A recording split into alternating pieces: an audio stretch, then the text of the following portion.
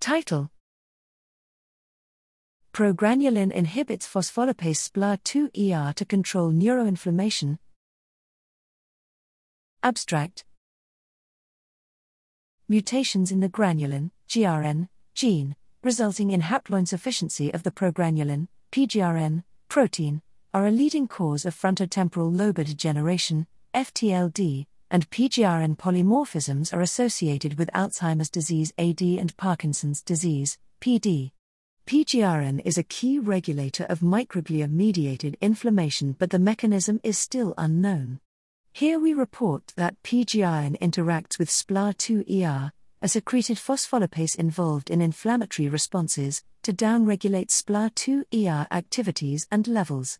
sPLA2-IIA expression modifies PGRN deficiency phenotypes in mice, and sPLA2-IIA inhibition rescues inflammation and lysosomal abnormalities in PGRN-deficient mice.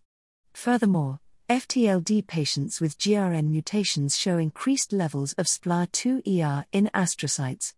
Our data supports sPLA2-IIA as a critical target for PGRN and a novel therapeutic target for FTLD-GRN.